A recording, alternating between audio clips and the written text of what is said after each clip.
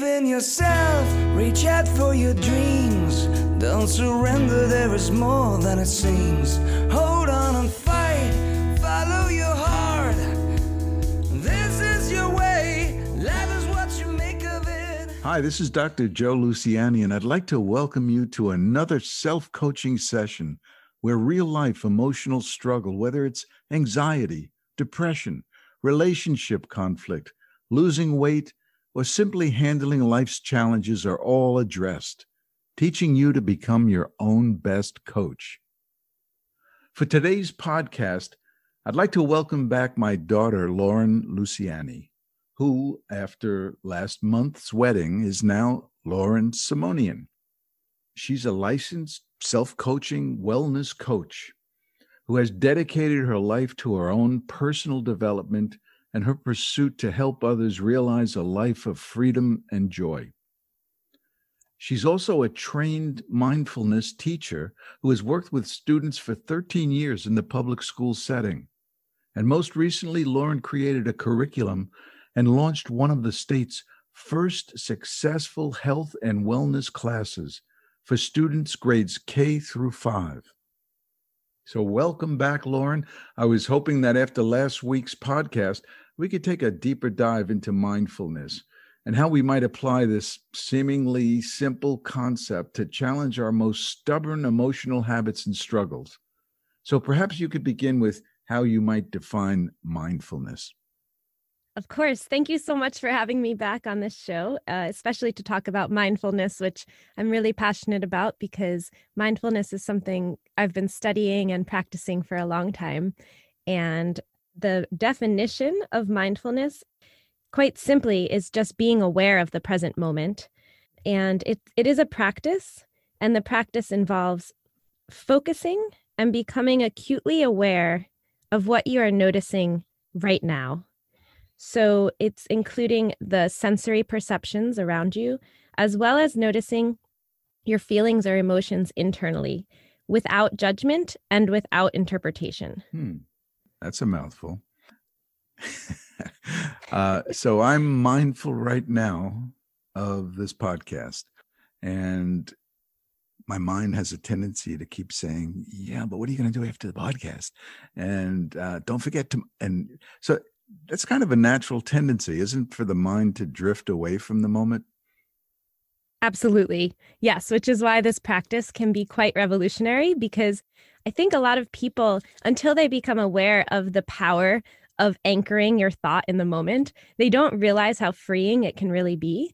So although mindfulness sounds so simple in theory, it's actually a fairly intense practice, but once you're able to master it, even just for a moment, you'll see a big shift in your life. At least that was what was true for me. Yeah, I remember when I first tried meditation and the instructor said, breathe in and breathe out and focus on the breath. And it sounded so simple, right? Breathe in, breathe out, focus on the breath. And let any thought go as it drifts in, let it just blow out the other side and just come back to the breath. And I said, oh, this is easy. And so there I was watching my breath for 5 seconds, and wham, here comes one thought. And here I go back to my breath. Wham, there's another thought. So this went on and on. I mean, I don't think I lasted more than 8 seconds without an intruding thought. It's to quiet the mind, like you say, and that's, I guess, the operative word, practice. So this is like meditation, and it requires practice. How similar is mindfulness to meditation? Mindfulness is a form of meditation.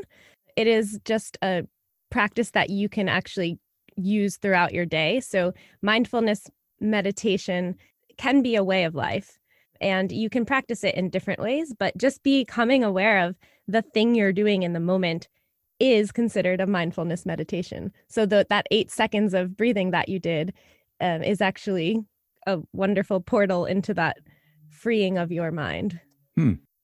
Yeah, I remember someone talking about walking meditation, and I always thought you had to be sitting in a lotus position, but they were talking about just meditation, just in movement in general. So would you say it's not important to be mindful in a lotus position, but to do it throughout your day? I would say it is far easier to be mindful in a lotus position than it is to be mindful throughout your day. However, I believe that practicing mindfulness while you are going about your day is probably the fastest and most effective way to revolutionize your experience with life. While it can be really helpful to do a seated meditation, it can be really calming for the brain. And it's a great way to practice because there are hardly any interruptions other than your own thoughts, which we know can be an issue. But when you're interacting with the world, there's even more input that you have to work with. So it becomes, it can become a practice with whatever you are experiencing, a mindful walk, mindfully washing the dishes. In the dance practice that I am involved in, we do a warm up and then there's this 20 minutes of what they call a moving meditation. And it's just a free dance. And it's really, really powerful to move from the instincts of your body without your mind really controlling your future thoughts. There's no choreographed what comes next. It's what's arising in this moment and how do I respond to it. Yeah, you said before about whatever you're doing, washing a dish. I've often used that same image with my patients, and I say, when you wash a dish, for example, you feel that dish, feel the water, feel the soapiness of it. Be totally into that process. So I guess mindfulness is really a way of engaging yourself without distraction. Now, as a psychologist, I know that working with people with these distractive thoughts is really always a challenge in many ways, especially with anxiety or depression. But let's go back to the dish. So basically, the more you become in contact with what you're doing, the more your thoughts become part of that process. So in other words, there's a melding of what we're doing in that moment with would you call it a non-thinking? How would you call it? Yeah, interesting. I would call it an acute awareness.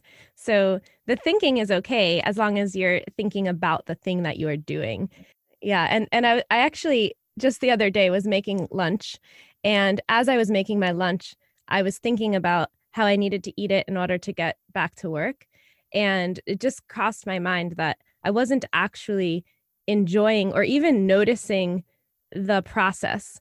I was just sort of thinking about what came next. And so I realized in that moment that if I'm not even focused on what I'm doing right now, making lunch, then what chance do I have of actually being present and enjoying the lunch I made? And then when I get to work, am I going to be thinking about the next thing? And so it's an interesting realization when you realize that as your brain tries to focus on what comes next, you're actually missing your day, you're missing your life. I think what you're saying about eating your lunch, I mean, that's the quintessential, I feel, insight into mindfulness, in that whatever we're doing, if we allow those intrusive thoughts to pull us away, then the possibility of that experience becomes muted to the extent that we're pulled away. So this is why mindfulness is such an important concept, because essentially it's a concept for living more, if you will, correctly. But let me ask you this, because this is what always kind of confuses me and people I try to express this to. And that's that, well, you can't be mindful all the time. And obviously that's the case. I mean, I doubt anyone could be mindful 24/7. So how do you reconcile that fact that our minds just can't be corralled that completely? I don't think that the objective is to be mindful all the time. I think that really the goal is to find moments of mindfulness, even just one moment a day where you're fully alive in that moment. And that one moment will begin to permeate all the other moments. And there'll be glimmers of connectivity to your world throughout your day. And it truly doesn't have to be a practice that is happening all the time. And of course, when you think about it practically, your mind has to think into the future in order to make plans, to have goals and aspirations. It has to think into the past in order to learn from mistakes. And so there has to be that time traveling in your mind. In my opinion, there needs to be like a way to, as you say, corral your mind and anchor into the present at certain moments throughout your day. And just that alone can change your entire relationship with your world. You talk about going into the future.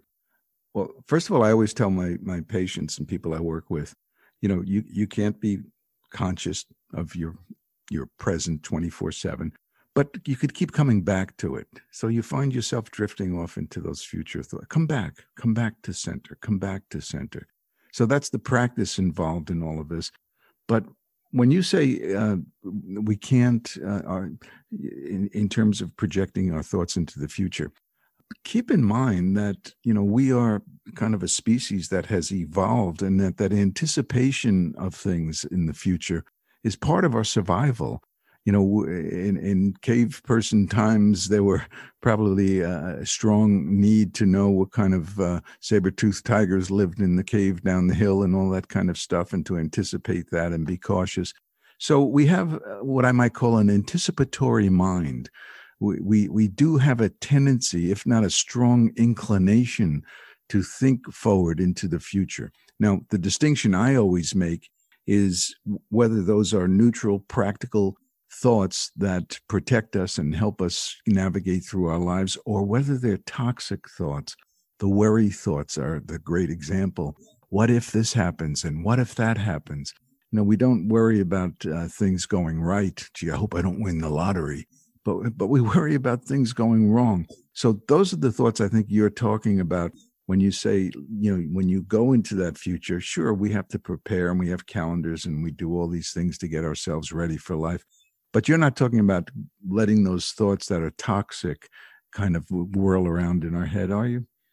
No. I simply was talking about having that space for planning for practical purposes and trying to sift out, as you say, those anticipatory thoughts that are worrisome. Actually, it's really interesting to think people engage in these adrenaline-producing, intense activities like skydiving or rock climbing or bungee jumping. And if you talk to someone who does that, they will explain the feeling or the sensation that they have in that moment. And it's just interesting to think that people often will put themselves in these intense situations just to feel that relief from the thinking mind for a moment or two. So when you're skydiving, of course, your thoughts about what you're going to eat for lunch are not active in your mind. You're fully embraced in that experience. So I just find it interesting how much the human mind is actually craving to be tamed so that it can have a little bit of peace. To be tamed. When I'm skydiving, I'm only thinking about one thing, and that's not crashing into the earth. But you say tame, that brings up, I remember I was taking a yoga class with a very good friend called Rama. And Rama was telling us, well, we were talking in general about meditation. And he was saying, the mind is like a jungle filled with screeching, screaming monkeys, chattering here and there. And he said, what you need to do if you're going to be successful at meditation / mindfulness is you have to tame your monkeys. I always love that. The thoughts that would pull us away from the moment, the thoughts that would pull us away from being mindful and present, those are the chattering monkeys that want to grab our attention. So taming monkeys, that's the practice. I guess that's what we're talking about when we say practice, practice, practice. We're talking about taming monkeys, aren't we? Yeah, I love that metaphor. I think in taming your monkeys, you first have to realize that they're there. And I think we all have them, but that awareness and the inner listening to hear what's actually going on in your mind. And as you've always told me growing up, not everything you think is true. So becoming aware of the thoughts is the first step, I would say, in being able to clear them from your mind and really to challenge them also. Mm-hmm. Yeah, not everything is true. I always, try to make a distinction between factual reality and emotional fiction. Oftentimes we look at feelings as if they're facts. And especially with emotional struggle, with anxiety or depression, we treat feelings as if they're facts. I'll never be okay. I'll never get that job. Things like that. Those are feelings. I feel I'll never get that job. So we have to make a better distinction as to those, which I called earlier, those toxic thoughts, because if we're going to free ourselves, to allow ourselves to be present, we have to liberate ourselves from that which is pulling us away from the present. So how would you help someone liberate themselves from those tugging monkeys? How would you help them? What kind of techniques are there that you could start to train yourself to be more present? There are many. You mentioned earlier the breath work. And although that seems incredibly simple, especially because we're all breathing all the time, if you can anchor your thoughts fully on your breath, that can truly help to be a bridge that connects you to the present moment. And it would be really focusing on that inhale and focusing on how the air is moving through your body, filling up your lungs, and then moving out of your body. Just one conscious breath can be a full meditation. And so that actually can bring you back. It can clear those thoughts even just for a moment so that you have a little bit of clarity. There's also, there are all different types of breath work that one can practice. And it's a really great way to clear the mind and the body also. As you were talking, I was just thinking, anyone listening to this podcast right now, if you're paying attention and really digesting, that's a form of mindfulness, right?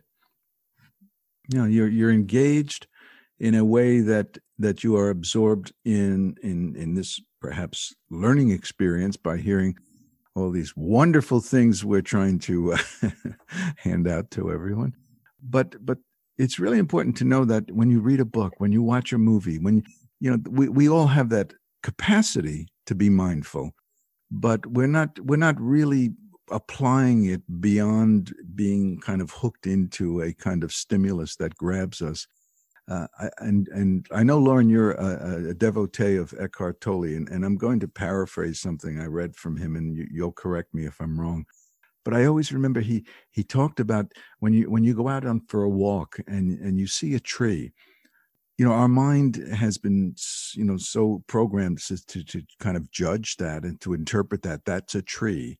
And trees are either maples or they are sycamores or they are this or that. So our mind tends to then pull away from really experiencing the tree or the treeness of that tree.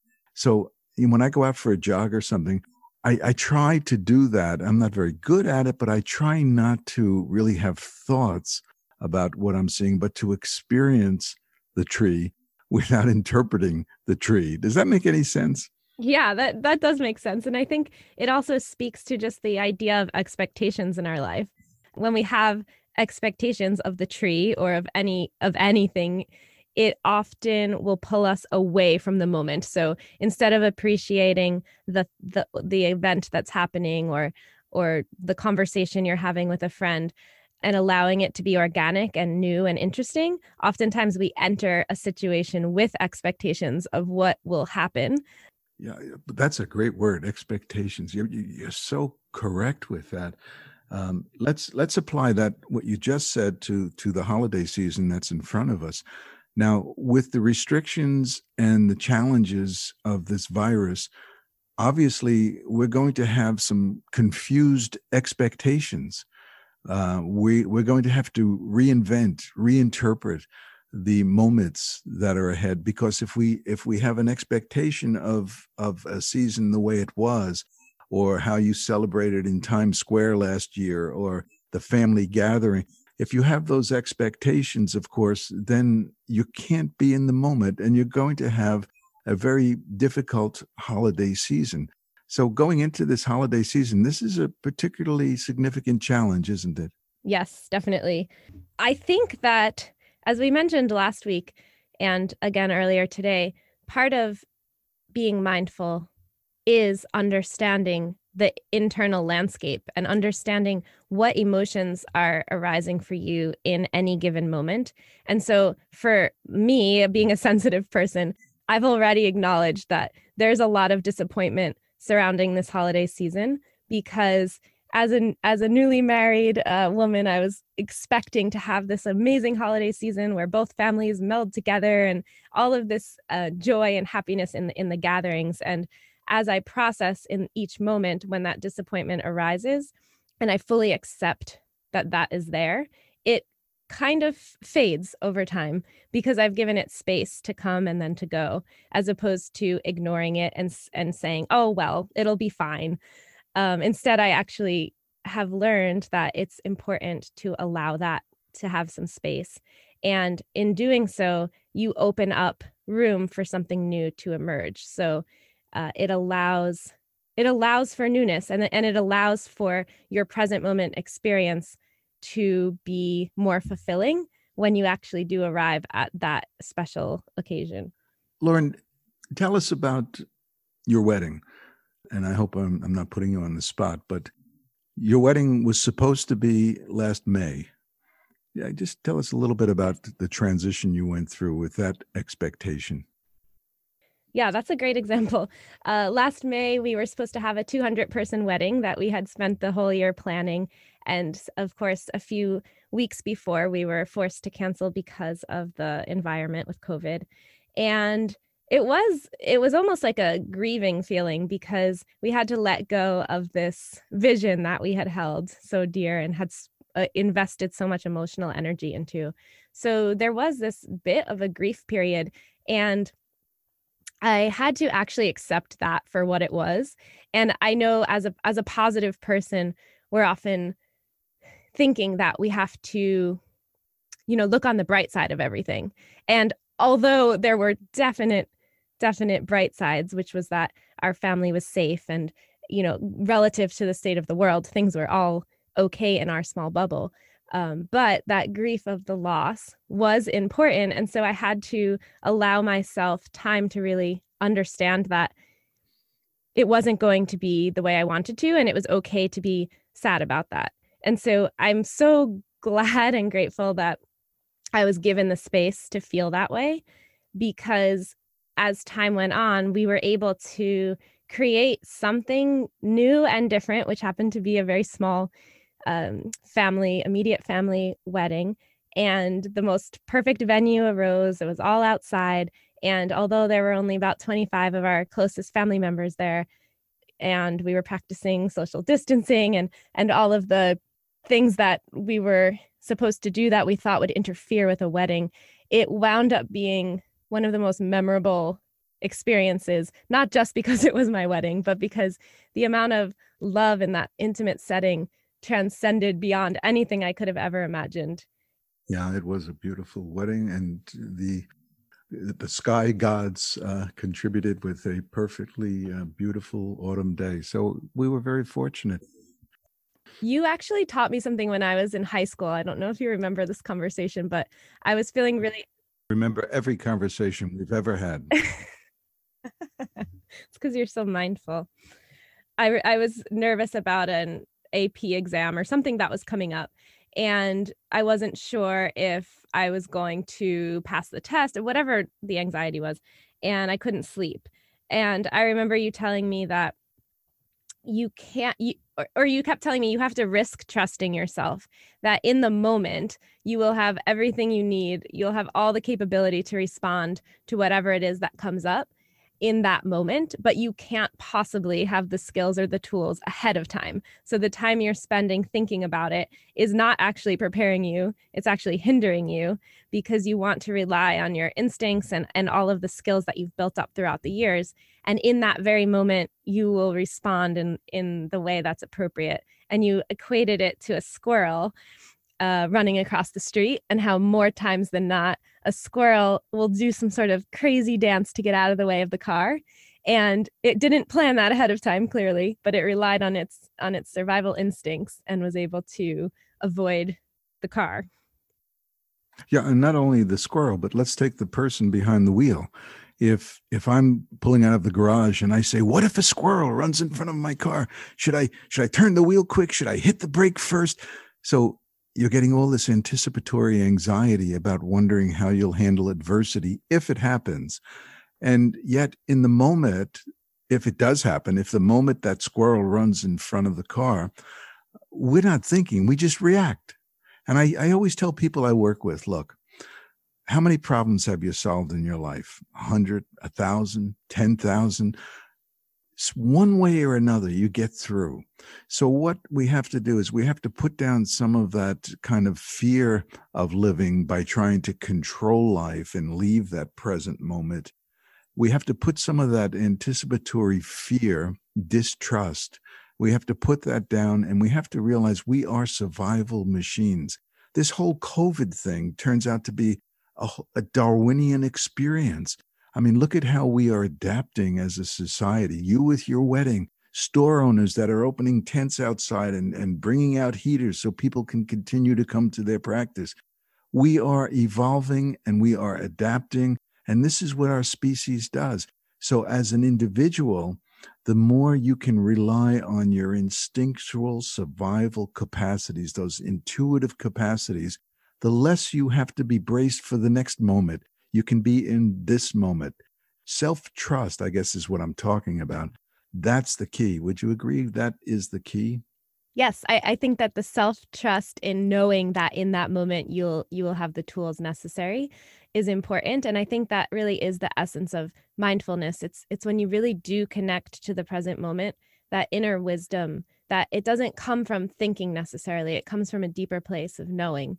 It has the opportunity to arise, and that's where the magic comes from. So when you took that test, and I'm curious, what would be your guess? Do you think you were actually able to follow my sage advice? Do you think that you were in that high school situation, classroom? Do you think you were able to risk letting that unfold and just trusting yourself? I remember being able to, because that metaphor just resonated so deeply for me. And I still think about it, obviously, to this day. Well, I guess all of life is really a matter of learning to risk trust. To me, with my self-coaching philosophy, that is the philosopher's stone. That's the key is self-trust. Because without self-trust, what do we have? Well, we have insecurity.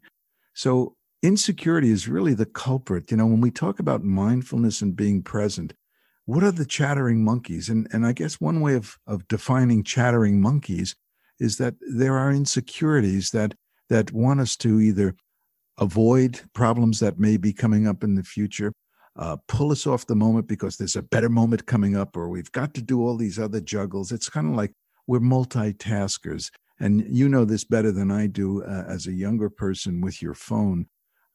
We just don't sit in the moment anymore. We're in many moments.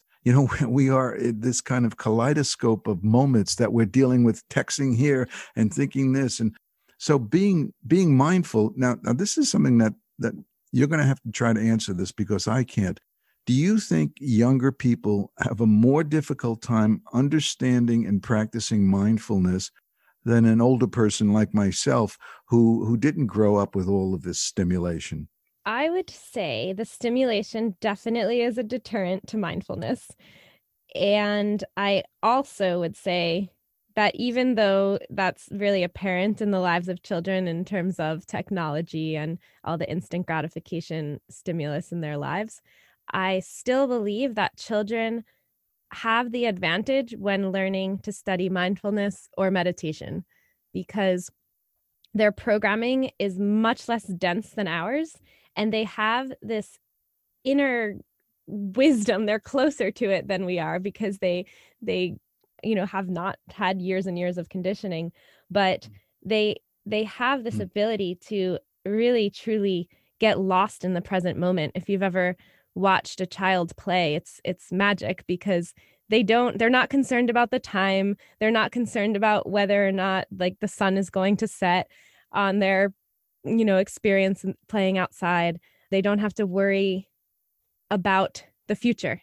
They really are living in the moment, and that sort of is the joy of childhood, is not having to worry about anything other than the moment. We need to learn by observing children and how they connect to life. One of the things I've always felt was when I think back to my childhood, summertime just seemed to last for 20, 30 years. and it just went on forever. And my perception now is that summertime lasts for about 8 seconds and we're into fall. What's the difference? Well, when I was a kid, the difference was, as you say, I was totally involved in the moments of that summer. And those moments made it seem like an infinity. By pulling ourselves into our abstract mind thinking heads of today, what we're doing is we're pulling ourselves off of the opportunity to really experience life in a more transcendent, lengthy way. And it's becoming rushed and compressed. So with that in mind, go back to your teaching experiences and your current teaching experiences with mindfulness. Do you find that the younger grades, the kindergarten grades, are more of a sponge by fifth grade? Is there a difference? Do you see a difference? Slightly. Yeah, the younger the kid, the easier it is to instill these sort of practices. But by fifth grade, they're still completely open to it. And I think by fifth grade, the stressors are more intense in their life, that they are more, they're seeking for that release more than, let's say, a kindergartner. But in both cases, the willingness is incredible. And I find that kids are living in real time and they're just desperate for you to meet them there. And I think adults are, as you say, pulled in so many directions that often we miss these precious opportunities to connect with our children because they're living in a different dimension than us. They're living in this present moment. And often we're concerned about what has to happen next. And so we miss those opportunities so often. And I think it's just such a great thing to keep in mind that children can be our teacher. They can remind us, this is where the joy is in this moment. And actually, it's Eckhart Tolle who talks to parents about this idea of relating to their children from a place of presence is the most powerful way to connect to your child. And often what happens is, because of the busy nature of our world, parents are relating to their child from a space of doing. So the conversations are, did you finish this? Did you get dressed? How was school? What did you do? What grades did you get? And so they often miss the opportunity to really connect in a present moment sort of way where they can really bond from a place of substance. I'm going to reiterate, you and I had a conversation last week in our first podcast together. I'm going to reiterate two things that we just discussed, and I'd like you to go into it a little deeper. And the first was that there were some boys on a playground, and there was something that created the atmosphere for them to want to sit down and tell us what they did. When they created a meditation session for themselves out on the playground. And why do you think they did that? I think it was probably just a way for them to reset. They had been practicing, this was in the spring, so there had been months of practice leading up to that moment. And I think they just felt the release through the calming breathing.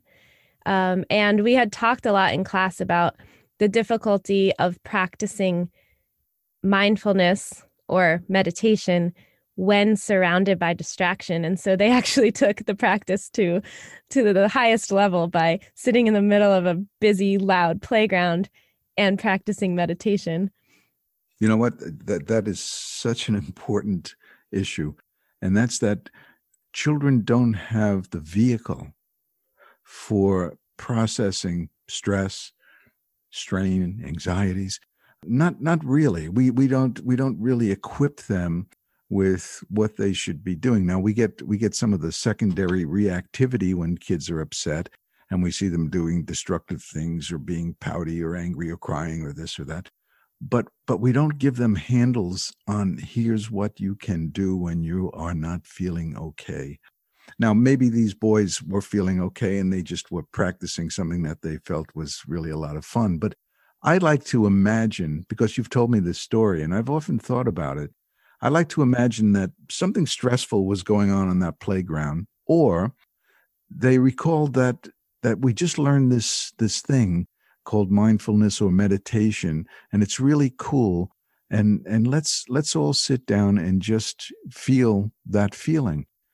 I guess I bring it up because maybe something in children really want to feel that deeper sense of just solace, of being quieted down, of, I talk about the stimulating, the hyperstimulus world. So maybe something in our kids really long for that solace. What do you think?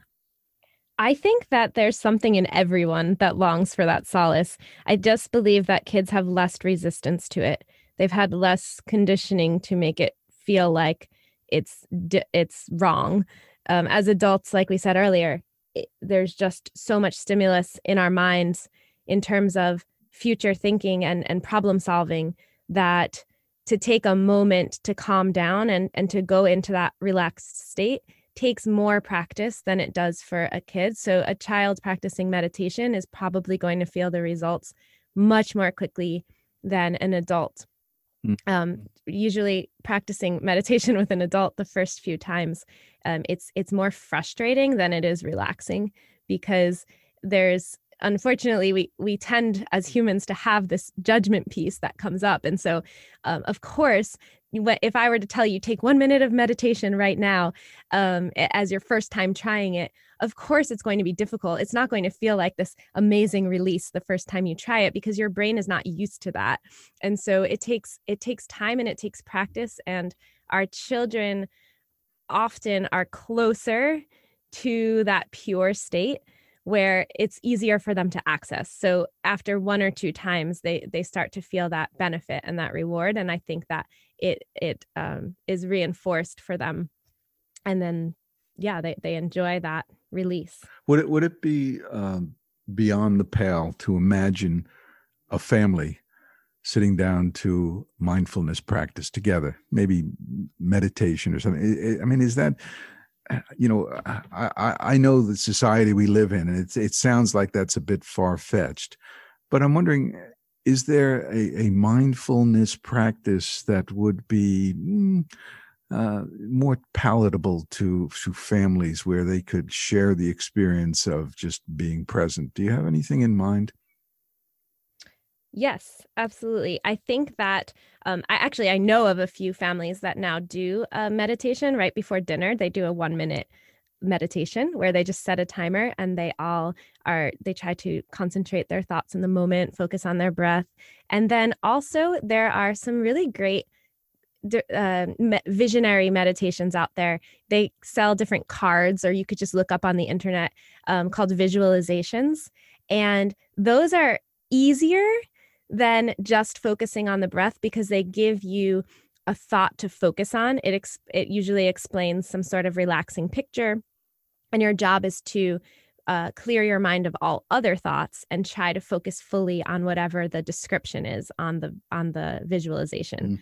So that can be a really easy way for families to practice together, and it only takes a minute or 2 at most, and it could be a great part of a daily routine.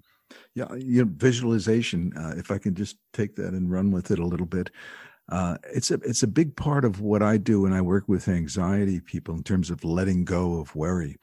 I had a patient once who told me that her favorite visualization that she created whenever she had worry thoughts was to imagine herself holding a bunch of helium-filled balloons, brightly colored helium balloons, and she would take one of those balloons, they say a yellow one, and she would let it go, holding on to the others. And then she would watch that balloon as it slowly went up towards the blue sky, getting smaller and smaller and smaller, and finally vanishing. And she would do this with each of the balloons until she was confidently out of that worry thought cycle.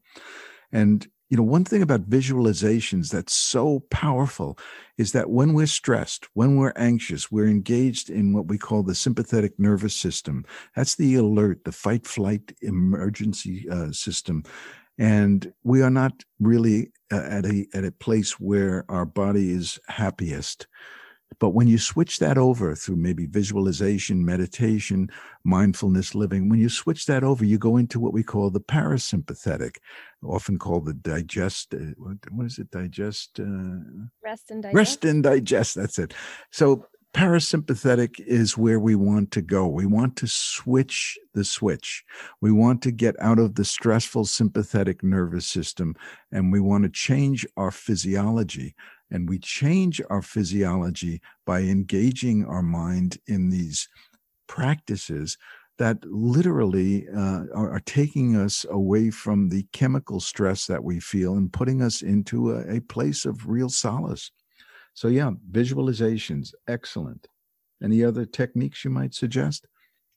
Sure. There's a popular technique. It's called a grounding technique, where you ground yourself into the moment. And it is a sensory technique where it's called 5-4-3-2-1. And so your first step is to find 5 things in your surrounding area that you can see. And if you have the capacity to talk out loud, you would actually say the 5 things out loud, or in your head would be fine.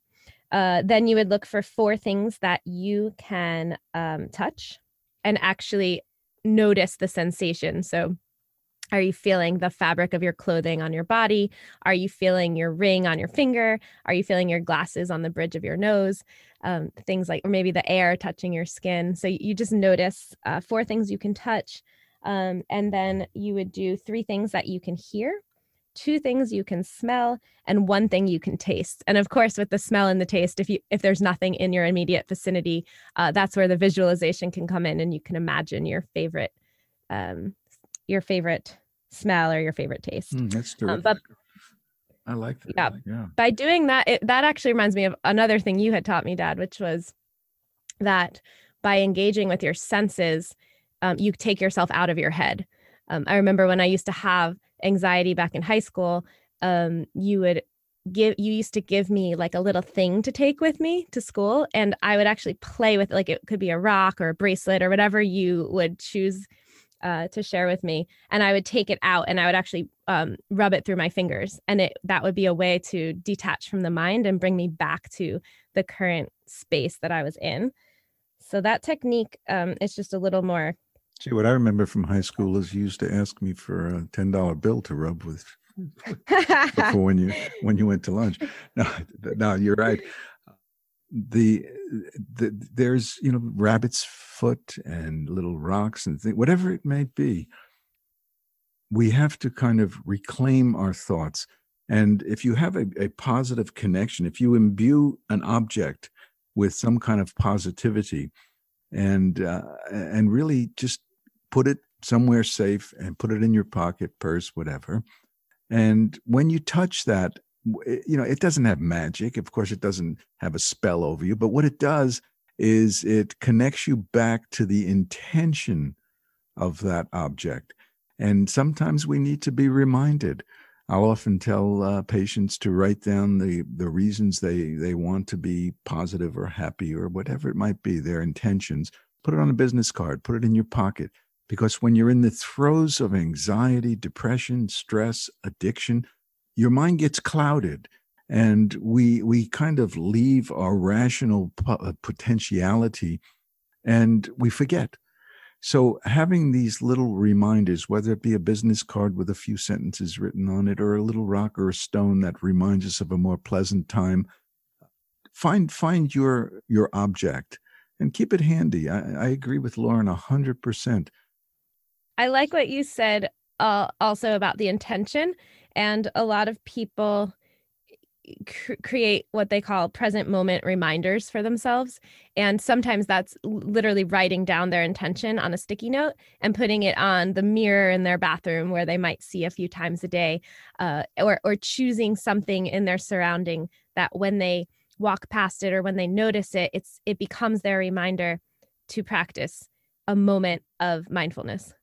Last week you mentioned your friend who becomes mindful or reminds herself every time she goes through a doorway. And you know what? I've been doing that all week, and it does work. Could you explain that? Because that was a great concept. That stayed with me long after you and I stopped our talk last week. Sure. Yes. So the door frame became a reminder for my friend, and I also use it as well when I can remember. But the door frame is a reminder that every time you walk under it, you take a moment to take a breath and to notice your present experience. So it can happen multiple times in a day, depending on how much you are wandering around your space. But it's just a quick reminder, and it's foolproof because it's not going anywhere. And it's just a quick way to remind yourself to root into your moment, your experience.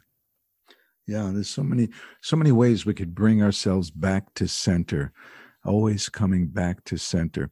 And I'm going to just, reiterate something that's always important to me, just working with emotional struggle.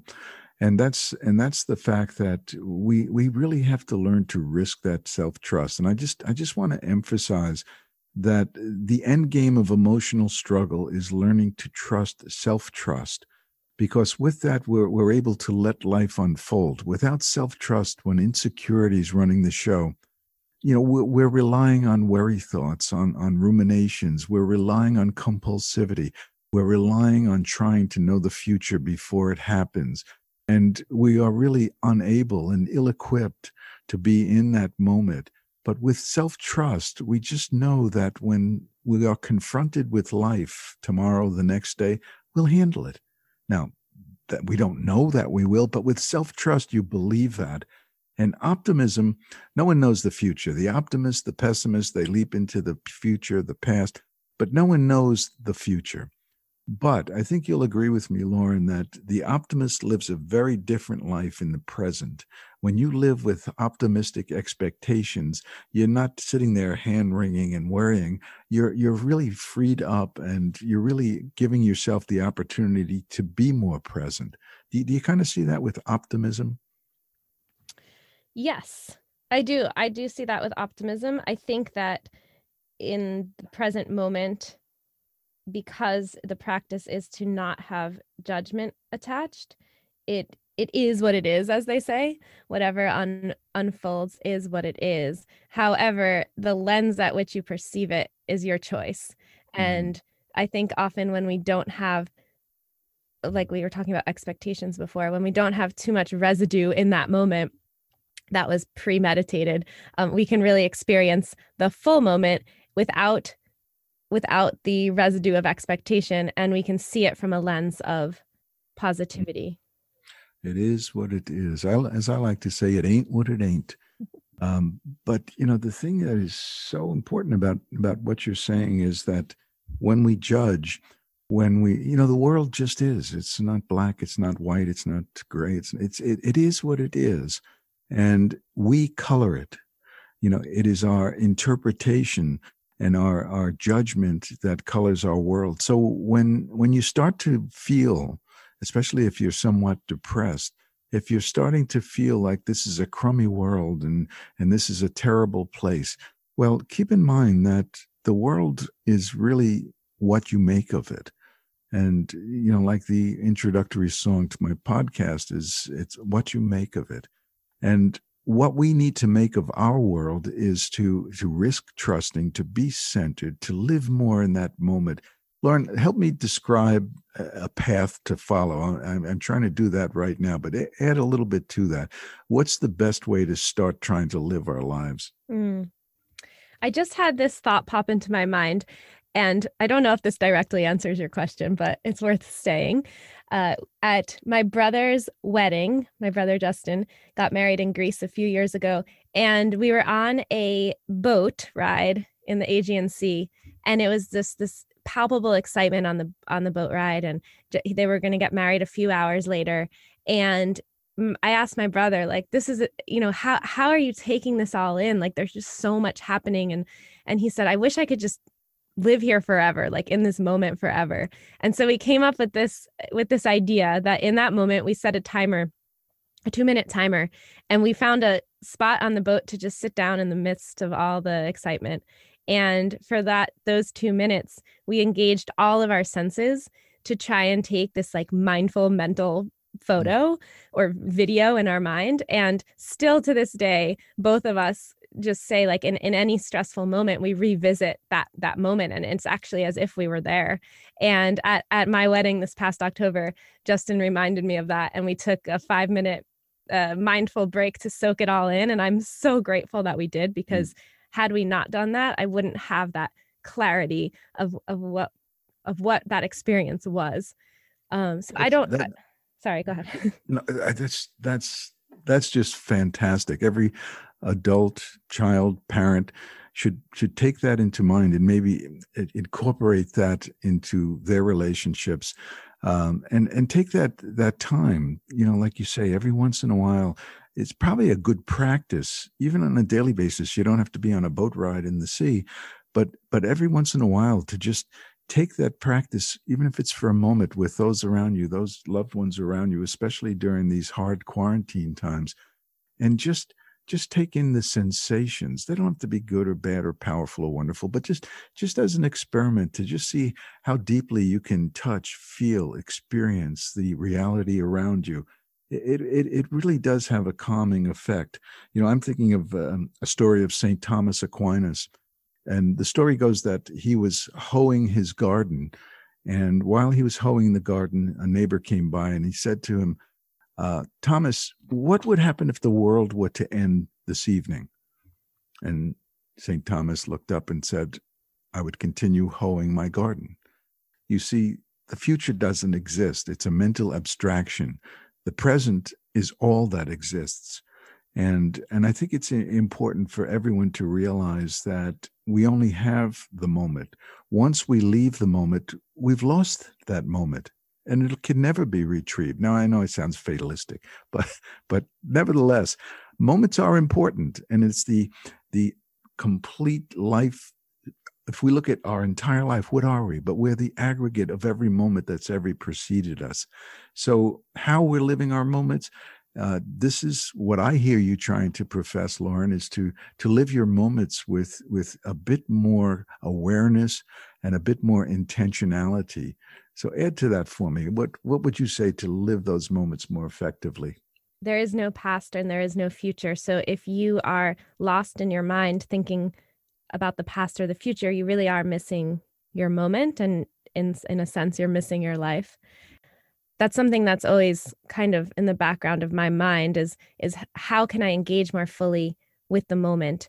Really being clear on what is it that is happening, and how can you be non-judgmental about it and fully alive in the moment. And it could be as simple as when you're having a conversation with somebody, just noticing how often our mind is not really listening. More times than not, we're trying to create answers or theories to make sense of what the other person is saying so that we can then respond. So even just a deep listening practice is a mindful practice. So when someone's talking, instead of formulating your own response, you're actually listening to what are the words they're saying, and letting that sort of like hit you and sink into you before you then change the focus and create your response. How important is it to really read, to listen, to hear what children are telling us? I think children are our best teachers. So for me, to listen to a child is to learn and to go back to that time in life when everything was a miracle and life unfolded in this magical present moment sort of way. And of course, children can go into phases or moments where they're not present, and it can be difficult.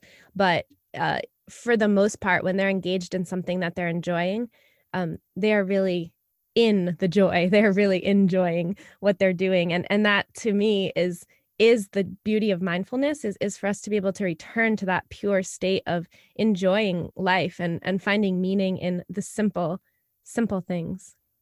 When I was a kid, we had big snowstorms, and invariably we would build snow igloos. And I know, Lauren, we've done this here when you were growing up as well. And a snow igloo is really, you just make a big pile of snow until it compacts and becomes somewhat easy to work with. And then you hollow out a core, and then you go into that igloo. And the reason I bring that up is because I'll never forget, when you go into a snow igloo, you have this muted light that comes through, somehow filtered through the snow, and you have this sound, and it's so muted and so different.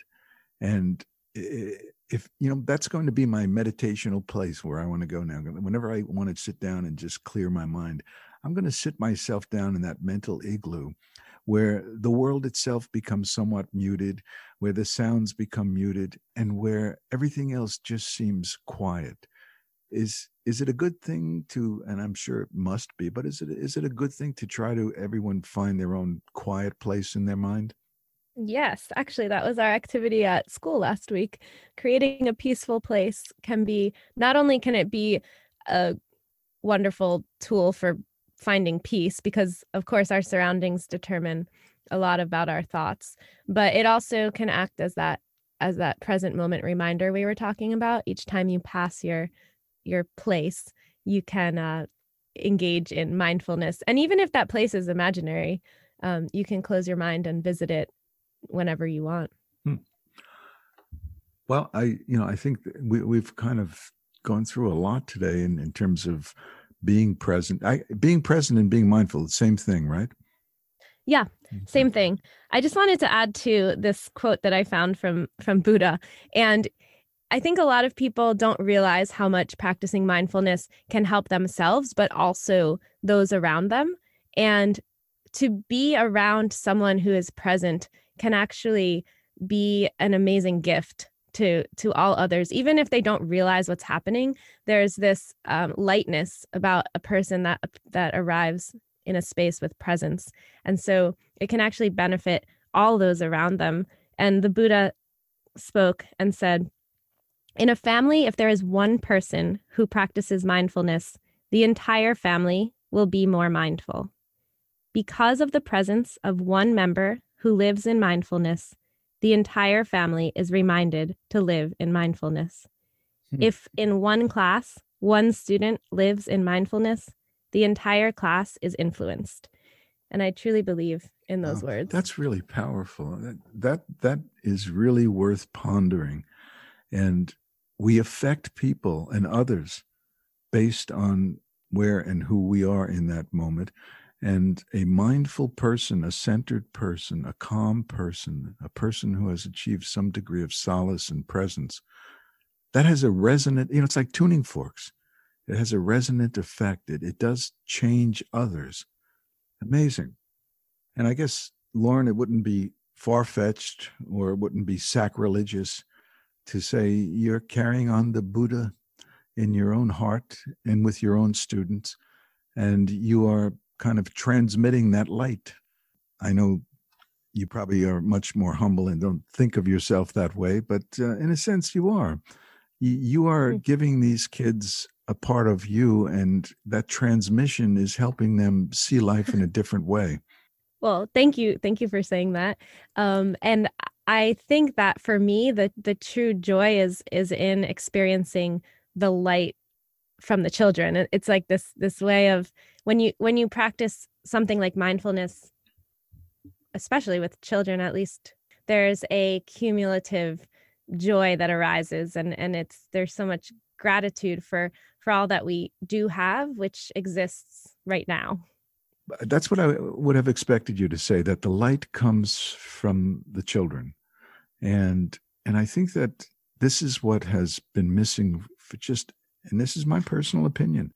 I've always and often said, and will continue saying, that our school systems should have a psychology basis in the curriculum.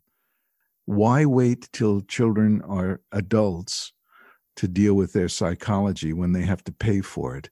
Why not start teaching kids to live more effectively, to handle their stressors, to handle their emotions, and to have outlets, and to have a recourse to such things as visualizations, meditation?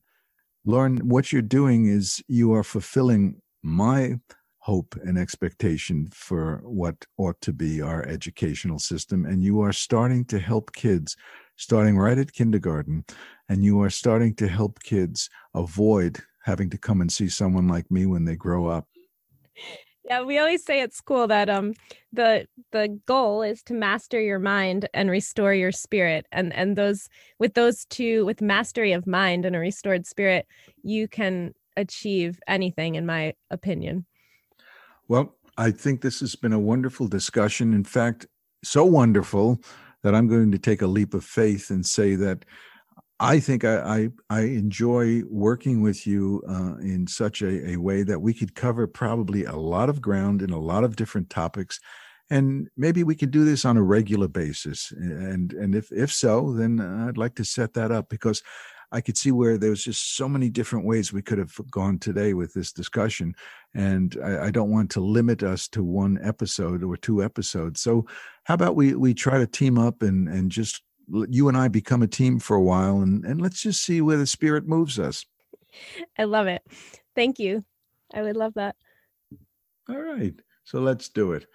And so I'd like to thank you again for being my guest, but more importantly, for being my daughter and the wonderful person that you are. And I am absolutely convinced, as I am sure many people that you have touched in your professional career have come to the conclusion, that we're really blessed to have someone like you around to shed that light, and you do shed that light. Be sure to visit my website, selfcoaching.net, where you can learn more about my self-coaching philosophy and check out my #1 best-selling books, now published in 10 languages. So until next time, realize that being victimized by emotional struggle is not an option. By definition, victims are powerless, and you are not powerless. So remember, everything is hard until you make it simple. So join me each week, and let's make it simple together. Reach out for your dreams. Don't surrender, there is more than it seems. Hold on and fight, follow your heart. This is your way, life is what you make of it. Believe in yourself, reach out for your dreams. Don't surrender, there is more than it seems. Hold on and fight, follow your heart. This is your way. Believe in yourself, reach out for your dreams. Don't surrender, there is more than it seems. Hold on and fight, follow your heart. This is your way, life is what you make of it.